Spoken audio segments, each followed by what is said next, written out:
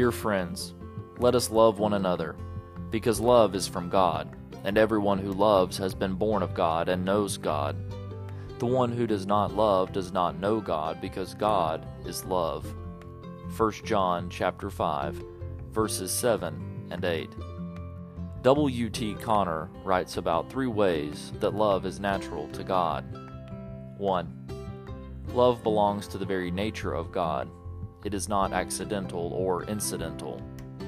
Connor writes, because God is love and love is eternal, God's plan of salvation is eternal. In pursuance of his plan of love, he now draws his people to him and imparts himself to them. 2. Creation itself is an act of love. Connor writes, there is nothing God does that is inconsistent with love. Love is the motive of all he does. It is his delight to create moral and spiritual beings, to whom he can impart himself, and by imparting himself to them, win them to himself, and thereby make them holy and happy. 3. The idea that God is love, essentially and eternally, is related to the doctrine of the Trinity.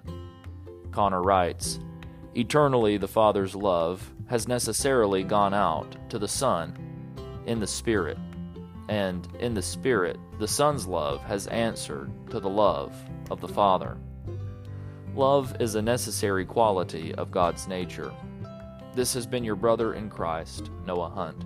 Next time, we will continue our study of the 4th chapter of W.T. Connor's Christian Doctrine, the Doctrine of God. Follow Faith and Message podcast as we study sound learning from Southern Baptist heritage and seek to win the lost to Christ.